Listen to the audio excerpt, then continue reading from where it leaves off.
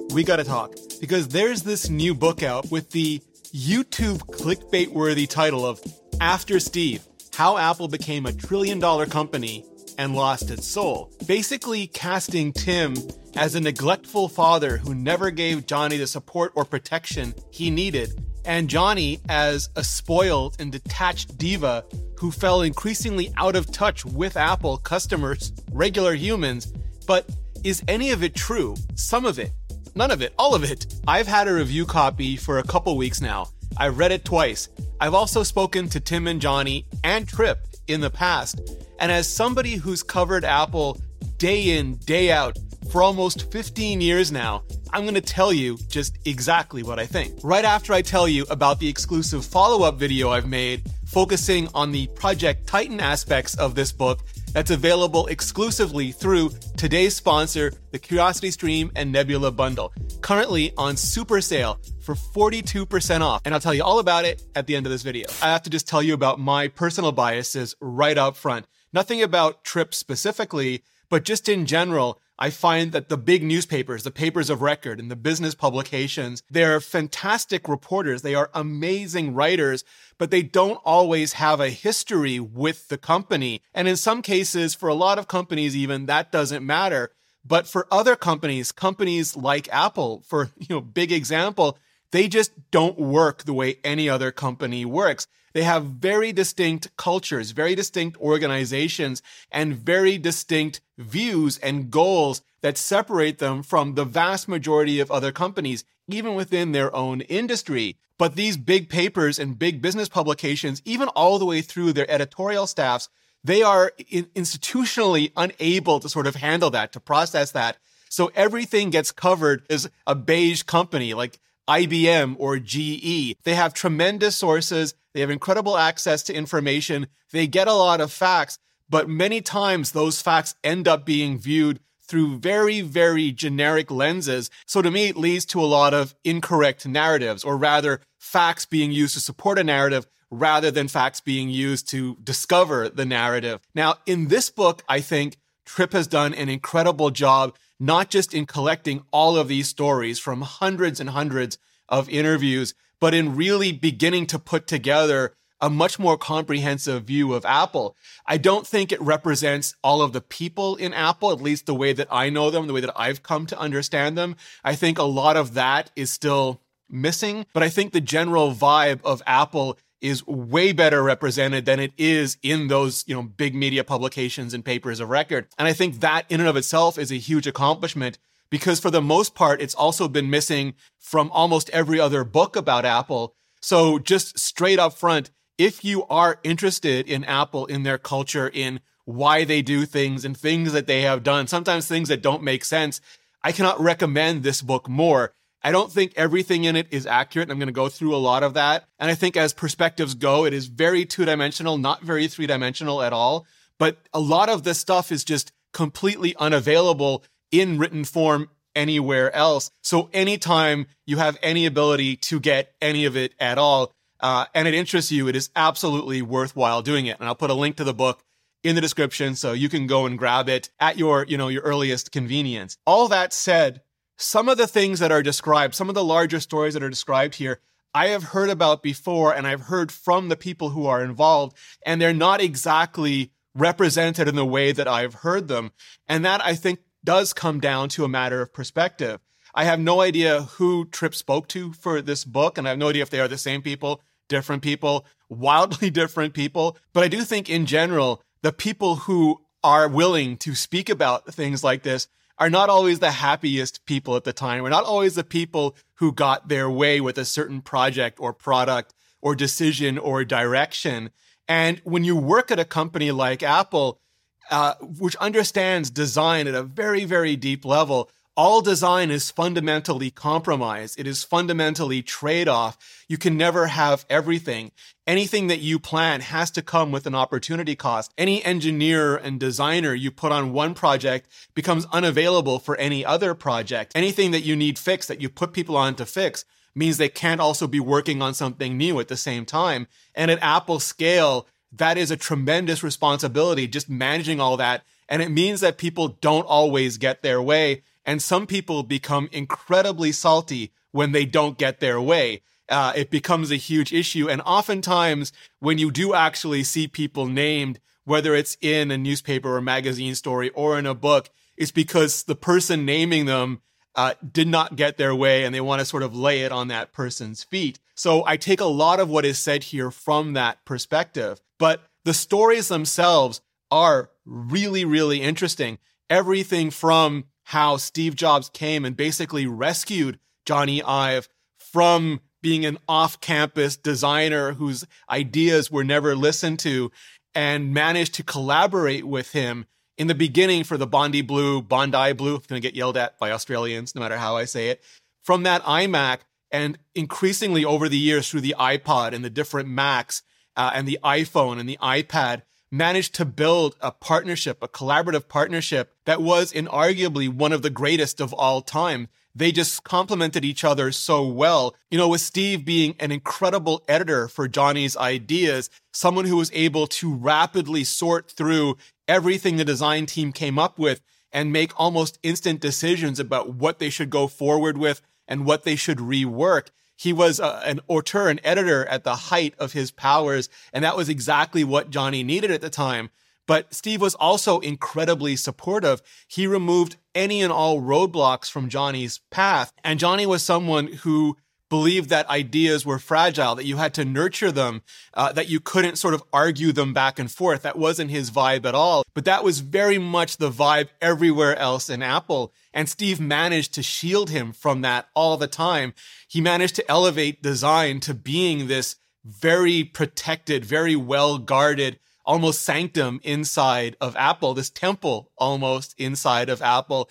And after he got through carefully pruning that particular bonsai tree, he would protect it from every other element. So they didn't have to worry about the accountants or the logistics or the operations or the marketing, any of those things. Steve would be almost the singular interface for design at Apple. And at the same time, Steve and Tim Cook had this incredible relationship where Steve would work with design and envision these amazing products, things like the iMac and the iPhone and the iPod and the iPad. And then Tim would figure out how to produce them, not just to spec, to standard, but at prices that people were willing to pay, the best prices possible. He revolutionized the entire supply chain for the entire industry. And that was an incredibly different partnership, but one that was every bit as valuable to Apple. And then suddenly, at a certain point, Steve Jobs was gone, and Jony was left without that collaborative design partner, that interface, that shield from the rest of Apple. And Tim was left without that tastemaker, that product visionary, that editor that selected all the things that he would then move the massive machinery of Apple to build. And that is irreplaceable, no matter how talented everybody else is. No matter how much everyone else in the team comes together, that was the singular part of Apple that had produced such greatness up until then.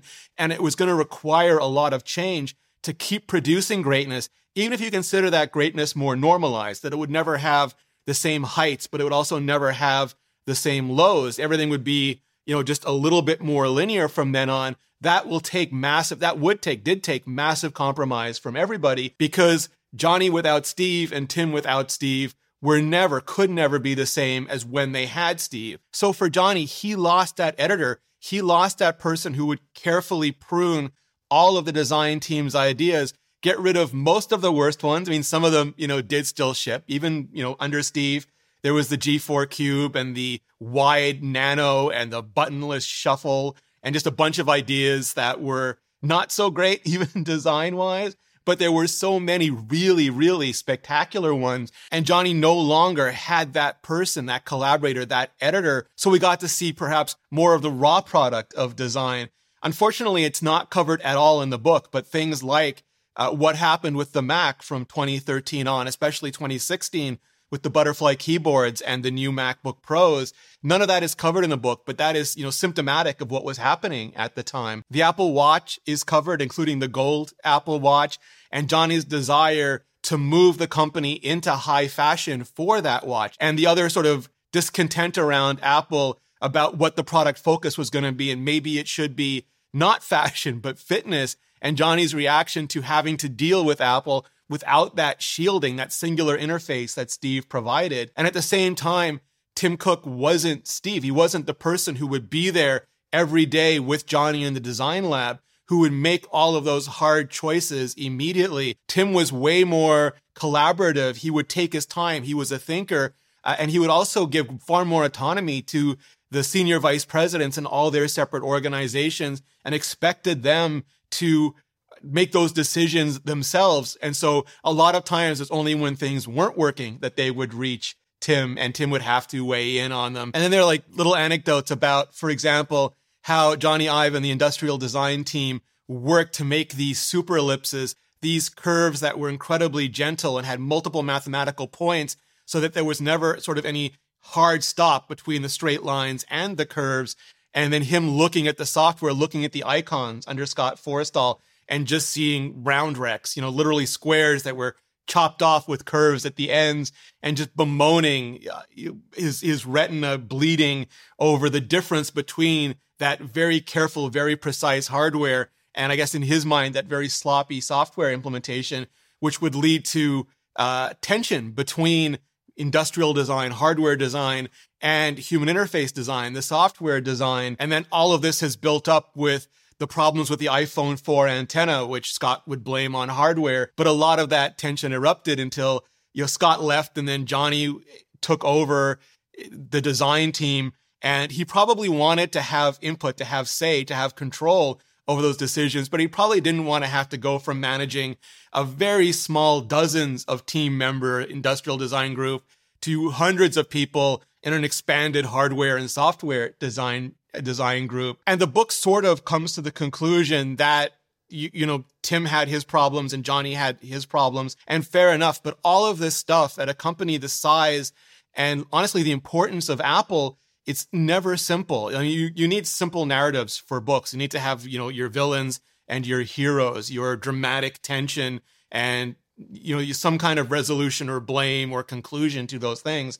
But none of this is ever that simple. These things are incredibly complicated and involve a whole range of both company dynamics, again, the trade-offs and the compromises that you have to make to ship any product or choose which product you want to ship, and also the human dynamics of everybody who's involved and getting them all to point in the same direction, especially as Apple was exploding. I mean, at the same time, Apple gets blamed for not being as innovative as it was under Steve Jobs, which it's hard to measure innovation. There were a lot of wonderful products released under Steve Jobs. There were some real stinkers too. And Tim Cook's Apple has done things like the Apple Watch and like AirPods and like Apple Silicon Macs. But the innovation under Tim Cook, much like Tim Cook, in stark contrast to the fiery spikes of Steve Jobs, has been much more operational, much more methodical, much better planned out. The Silicon team has taken a decade to get from phones and tablets to the Mac, and building out all of the technologies, an incredible array of technologies that lets them produce devices capable of things that we've just never had before. And that is sort of everyday innovation that, when taken together, is spectacular for any company, let alone for Apple, who just keeps doing it over and over again. Now, can you defend saying Apple lost its soul? I really don't think so. I think the title is absolute clickbait. And far be it for anybody on YouTube to disparage anybody else for using a clickbait title. But I think it's also inarguable, undeniable, that under Tim Cook, Apple gained very much of a soul. Steve used to say, you don't pimp your karma. He would donate to charity. He would support a lot of initiatives and organizations, but he never wanted Apple to be doing that publicly. He wanted all of that good to be done just for the sake of good, not for any publicity, where I think Tim understands that given the size and scope and scale of Apple, that they can lead by example. And I think one of the first things he did was start matching charitable contributions and being much more vocal about charity and civil rights and civil liberties and, sort of the values that are really meaningful for him. And he carried on Steve's, fight for the right to privacy, all of those things, but in a way louder, way bigger stage. So, I mean, there are absolutely incredibly important discussions to have around issues like search and advertisement and China, for sure China. But in many real ways, Tim Cook brought a soul to Apple that they never had before. So I think at best you could argue that it is soul different. And yeah, I regretted phrasing it that way immediately after I did it, but I said what I said. And as impressive as the trillions of dollars are and as meaningful as all of that is to the stock market and to Apple as a business, just completely discounting that, I think Apple has done amazing things over the last 10 years, incredible things, terrific things over the last 10 years that absolutely required not just the soul, but the heart of Apple behind it. So I absolutely don't agree with everything in this book, especially its conclusions, but I all caps love that it exists. And now for that companion video, the one that delves far more deeply into the original Project Titan and why I think it ultimately failed so secretly but spectacularly. It's more of a hot take. It's more spicy than this channel would usually allow. And I just don't want to get Ed 209'd about it. But you can watch it completely unfiltered on Nebula with no ads and no sponsors, just like my exclusive 4-part studio tour series where I cover my cameras, my audio, my lighting, my sets, my original documentary on how the iPhone has affected the lives and the careers of your favorite creators, extended versions of my interviews with Apple executives and others, and just so much more. Because on Nebula, I have the absolute luxury of making videos, the ones that all of you ask me to make, but that just don't have to be optimized for this channel. But I also know that the nerdiest, most dedicated, and hardcore of you will totally love, all ad-free, sponsor-free on Nebula, and bundled in for free when you sign up with today's sponsor at curiositystream.com/Rene Ritchie or click the link below. And right now, because you're watching this video, you can get CuriosityStream on super sale for 42% off, less than $12 a year, less than $1 a month for the whole entire year. And that includes their thousands of amazing documentaries and series like How Did the Universe Begin?, where scientists on the BICEP and Planck missions are attempting to solve a mystery about the earliest moments of the universe by searching for patterns in the cosmic microwave background. I figure the thing that created the Fantastic Four, but that's just me. It's the best way to support educational creators directly and just the best damn deal in streaming today. So for 42% off CuriosityStream, less than $12 a year, less than $1 a month, and Nebula bundled in for free, just click the button on the screen or go to curiositystream.com/Rene Ritchie. Clicking on that button really helps out this channel, and so does hitting up this playlist for way more hyper-detailed videos explaining how exactly Apple works and why sometimes it just doesn't. So hit that playlist, and I'll see you in the next video.